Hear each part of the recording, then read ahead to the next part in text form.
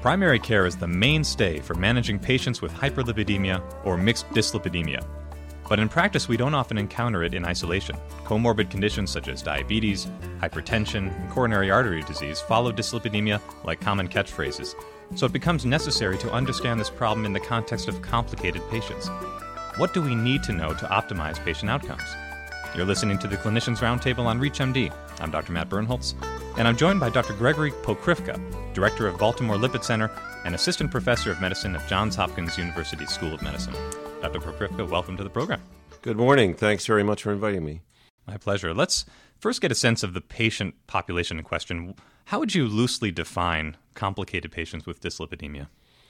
I would say what we typically see in primary care are patients who have hypertension, who are older, who are on multiple medications, et cetera. It's not too common to see somebody who comes in who's young and has one isolated problem, such as dyslipidemia. That happens occasionally, and those are the easy patients. But there's so many patients with what we call cardiometabolic risk in our offices, meaning patients who are at risk for both insulin-resistant spectrum of disorders, including diabetes.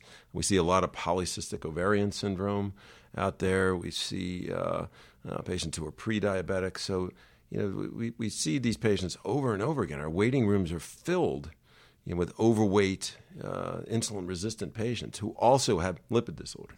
So I'm going to pose to you an impossible question because the complicated patient is a very broad term, but what initial thoughts go through your mind as you enter the room to meet a new patient with dyslipidemia with known comorbid medical problems?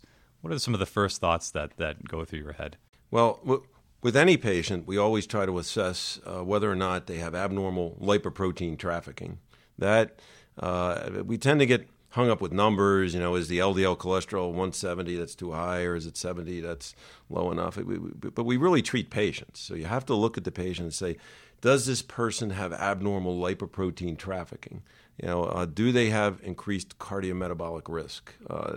That's what I look at. And obviously, when the typical patients I see both consultation patients and primary care patients who are often already on medications. So from the get-go, thinking, what kind of drug-drug interactions might we have in this patient?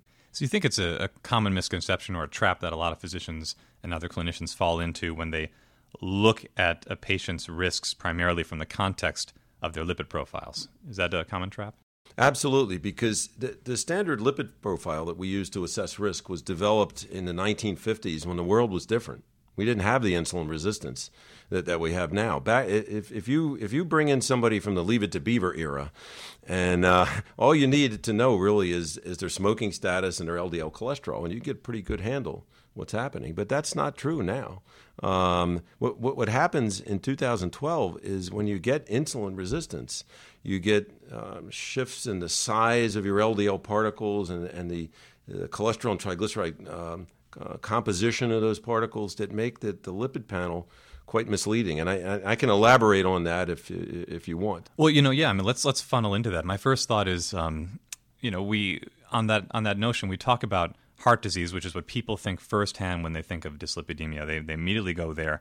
But how might dyslipidemia influence the development of other medical conditions and even psychological conditions? I mean, there are some known links, and you mentioned diabetes and some interesting ways in which dyslipidemia directly affects the development of diabetes. Can you get into that a little bit? Yes. Well, when a diabetic patient is newly diagnosed, their first concern usually is related to the microvascular disease complications. Every diabetic knows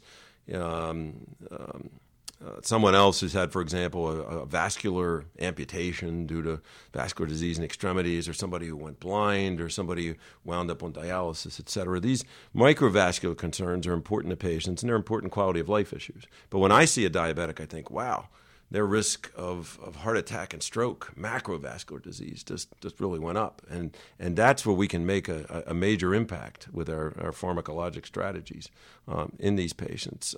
Unfortunately, there's some newer data showing that the very tools we use to reduce macrovascular risk, statins, have a slight increased incidence of diabetes in patients. Now, we don't want to throw out the baby with the bathwater here. Okay, the incidence of diabetes with statins tends to be occurring in patients who are almost diabetics. We know that macrovascular disease is still reduced even in those patients who become diabetic. We know that it's rare for patients to become diabetic from statins, and we know that statins do work and have a high efficacy. So we need to maintain perspective here and realize that yes, there's a slightly increased risk of diabetes from statins, but we don't want to not use statins because of that fear. Well, it's a really interesting point you bring up because some patients who get wise to this will develop a fatalistic attitude and have a kind of I'm damned if I do, I'm damned if I don't regarding using statins. How do you counsel those patients in that instance? I use the same kind of, don't throw out the baby with the bathwater, type of analogy. All medications have potential for side effects. There's no doubt about that. But the studies have clearly shown that even though there's a slight incidence of diabetes in patients treated with high-intensity statins, that statins are still effective in reducing heart attacks, strokes, mortality, et cetera. So you have to have that discussion with patients. You should probably even have it up front when you start the statin, because patients are very savvy now and they see this in the media, and I don't want patients stopping their medication because they read something on a website. So I try to be proactive. Well, why don't we get a little bit into the safety tolerability index ideas of statins? What are some of your chief concerns before starting and during the course of putting patients on statins? What are some of the chief concerns that you have? Well, I think the patients will come in and say, well, I heard this is bad for my liver.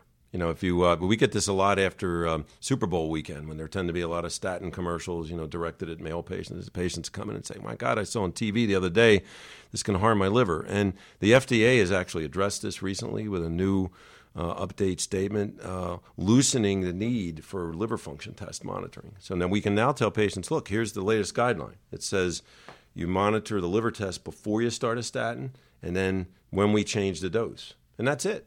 We no longer have to do it every 4 months or periodically. So what does that say? That tells the clinician and the patient, look, statins are safer than we thought. We've got a lot of experience with them. We really don't need to worry about liver disease.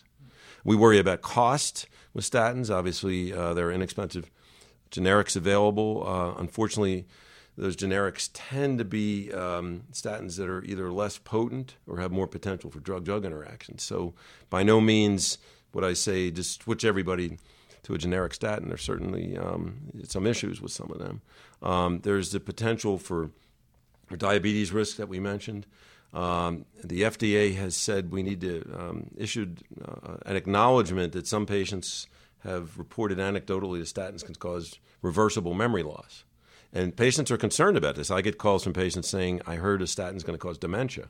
And that's not the case at all. We're talking about anecdotal evidence, which has never really been looked at prospectively, that statins may cause temporary cognitive impairment. We do hear about patients who say, I just feel fuzzy. I have to concentrate more fully to be able to wrap myself around a task. Right, and this is not well understood. There are prospective studies of this underway. From a practical standpoint, if a patient says that and they're on a statin, we just stop the statin and switch to another, and often the problem will go away. But this is not a well-understood phenomenon at all, but its incidence appears to be rare, and it's reversible. What about some of the factors that predispose patients to what we would call statin intolerance? What are some of those factors, just to review? Certainly when patients are older, when they're on multiple medications. Obviously, statins, like any other drug, are metabolized, so there's potential for drug-drug interactions. Patients who have significant other hepatic and renal disease, patients who are in settings of acute trauma from a physiologic standpoint, such as patients who are septic or have a severe endocrine or metabolic disorder. These are going to be and female gender. Women seem to be have more potential for drug-drug interactions. And ethnicity, too. Exactly. We're only beginning to understand the genetics of that. But, for example, rosuvastatin has to be down-dosed in patients of South Asian ethnicity because one of the roots of metabolism, there's a genetic variant that varies with South Asian ethnicity. So, when you mentioned drug-drug interactions, polypharmacy, this is another one of those issues in which that potential fatalism can erupt. And that don't throw out the baby with the bathwater situation because people who have to be on high-intensity statins, but they're coming in with already being on multiple drugs that could cause drug-drug interactions. This is another one of the situations in which you have to counsel patients, I'm sure, through that. How do you go about doing that? Well, I just tell the patients, if you're not alive, you won't be able to take your other medicines, and the statins have been proven to reduce mortality.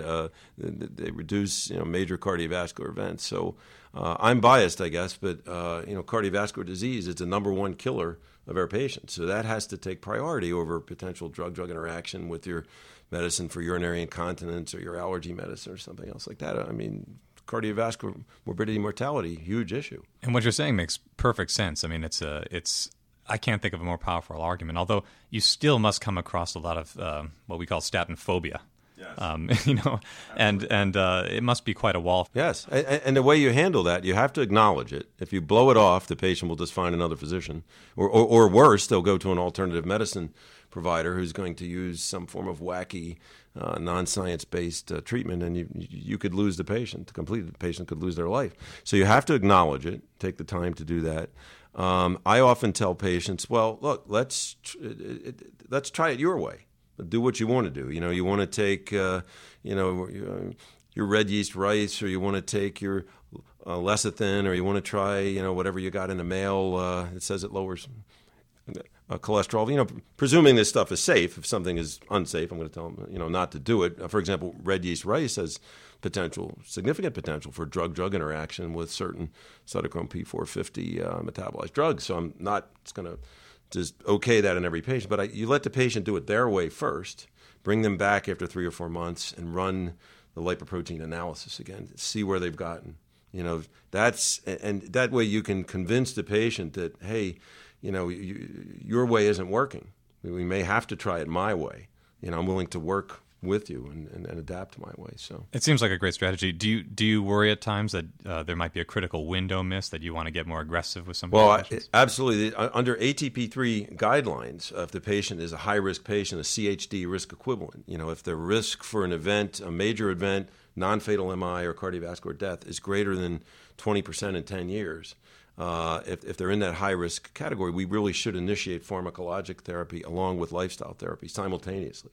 Under ATP 2 and 1, you said, well, let's try diet for a few months and bring it back. But I really push the high-risk patients to start pharmacologic therapy day one, and that can be tough in the statin-phobic patient who doesn't want to do this. Another quick thing I want to mention is imaging studies. Not a huge fan of imaging studies, but they can be useful in the statin-phobic patient to show them their personal disease burden. It's very powerful when you can show somebody their carotid IMT. You're already building plaque at a far higher rate than the person should be at your age. Here's your disease, but this is not a clinical trial somewhere. This is you. So confronting the patient with their own personal disease burden can be helpful in terms of convincing them that we need to move forward aggressively. That's an excellent point. I'm sure a number of radiologists are saying, yes, thank you for telling this. If you're just tuning in, you're listening to the Clinicians Roundtable on ReachMD. I'm Dr. Matt Birnholz, and with me today is Dr. Gregory Pokrivka, Director of Baltimore Lipid Center. We're talking about challenges in dyslipidemia treatment for complicated patients. Dr. Pokrivka, I want to move into efficacy briefly, but first I want to give you the chance to talk a little bit about a savvy metaphor you've been using when you talk about trafficking of lipoprotein. You have a nice metaphor that you like to use. Go ahead and tell our audience a little bit about that. Absolutely, and we have to credit one of my mentors, Dr. Tom Dayspring, with coming up with this. But when we talk about looking at a lipid panel, we're looking at neutral fats, cholesterol and triglycerides. They're insoluble in the bloodstream. Okay, they can't get anywhere to where they need to be unless they're packaged in a transportation vehicle known as a lipoprotein. A lipoprotein is basically a fat ball with a phospholipid bipolar outer coat, and it's got cholesterol and triglycerides built into it. These lipoproteins function as little dump trucks, basically, transporting cholesterol and triglycerides, the neutral fats, throughout the bloodstream to where they need to go. If you have too many bad dump trucks dumping off garbage into your arterial wall, you're going to build up excessive plaque, you're going to have inflammation, you're going to increase clinical events. There's a lot of talk out there in the alternative medicine world, by the way, now about inflammation. It's not about cholesterol, it's about inflammation. And the patients that come and say this, I say, come here, I want you to come in close. They're right. But here's the explanation. It's not about cholesterol. I don't care what my cholesterol level is. That's just the amount of fat in my bloodstream. I care how many lipoprotein garbage trucks are getting into my arterial wall. That is a much better predictor of disease. Tim Russert was told his cholesterol level was fine 2 weeks before he died. He presumably had too much poor lipoprotein trafficking going on, too many LDL particles, too many LDL garbage trucks, causing plaque buildup and inflammation. And he paid for that excess, that abnormal trafficking with his life. So this is a useful analogy. Why do patients with an LDL cholesterol of 68, like Tim Russert, still have disease and die? It's because we're counting the wrong thing. We're counting the stuff in the dump trucks. We really need to count the number of dump trucks. You get a traffic jam at 5 o'clock here in Chicago going home. There's too many trucks on the highway, right? Not because there's too many people in the cars or too much stuff in the cars, right? It's the number of lipoprotein transport vehicles, the number of dump trucks on the highway that cause a problem. Statins reduce the number of dump trucks on the highway. They upregulate receptors in the liver that pull out the bad dump trucks. So you can't get this retention and plaque building in the subendothelial space. That's the analogy. So at every patient who comes in, we need to assess, is there abnormal lipoprotein trafficking going on? Many young women, for example, have LDL cholesterols of 120, 130, 140, but you look at their number of dump trucks, their lipoprotein trafficking, it could be fine. They just have really big dump trucks. They need to stay away from doctors who would put them on a statin. And also we have patients, often insulin-resistant patients, who have LDL cholesterols of 60, 70, 80. They seem to be at goal, but you look at their lipoprotein trafficking and count particles, and they've got big traffic jams going on. So, and one last point on that. I know I'm getting long-winded here, but there's often a disagreement in patients between what the lipids show and what the dump truck count shows. Okay. The clinical trials universally show that the disease follows the dump truck count. Whenever there's a discordance, and that's common in insulin-resistant patients, the disease follows the number of bad particles. And we have readily available clinical tools to count these particles also. I feel this intuitive need to want to try to find some way to insert the term burning the midnight oil into your metaphor, and I'm trying to figure out a way to do that effectively. If we can think of some way to include that way, whether the dump trucks need to be inhibited or aided in burning the midnight oil. Well, I'm not sure about the midnight oil, but let me tell you that the excessive number of dump trucks fan the flames of the fires burning in the subendothelial space. The inflammation is directly related to the constant assault of all these bad dump trucks on the endothelium. Yes, so that's one analogy. So, Dr. Pokrivka, how would you assess all of this? That's the big question I think a lot of our listeners want to know. Right. What the clinician needs to do is to find a way to count these bad lipoprotein particle dump trucks. The simplest way is the non-HDL cholesterol, which is in the ATP3 guidelines as a secondary goal. And we believe in ATP4 when it comes out this summer, if I can look into the crystal ball while burning the midnight oil, I think ATP4 will be centered around non-HDL cholesterol. So it's total cholesterol minus HDL cholesterol. My total cholesterol is 150. My HDL cholesterol is 50. My non-HDL was 100. That number represents and correlates well with the number of bad lipoprotein dump trucks. The goal for high-risk patients is less than 130 on the non-HDL cholesterol. So many patients will have an LDL cholesterol at goal, but a certain percentage will still have an elevated non-HDL cholesterol. That's residual risk. Okay, and once you identify that residual risk, you have effective strategies to treat it. You can crank up your dose of statin, add a second drug, whatever. So please use non-HDL cholesterol as a way to assess risk once the patient is already treated with a statin to see what the residual risk is. You can go beyond that with advanced lipoprotein testing. You can count ApoB, which directly correlates with the number of bad particle dump trucks, and you can do NMR-derived LDL particle counts. All of this is available and perhaps for discussion in another venue when we have more time. But non-HDL cholesterol could make a huge impact in identifying and treating residual risk for the typical primary care clinician. We are out of time. I wish we had more time to be able to ask you a number more questions on this fascinating topic. My thanks to Dr. Gregory Pokrivka for joining us today. We've been talking about challenges in dyslipidemia treatment for complicated patients. I'm Dr. Matt Birnholz. Be sure to visit us online at reachmd.com for access to this and many other programs. And thanks as always for listening.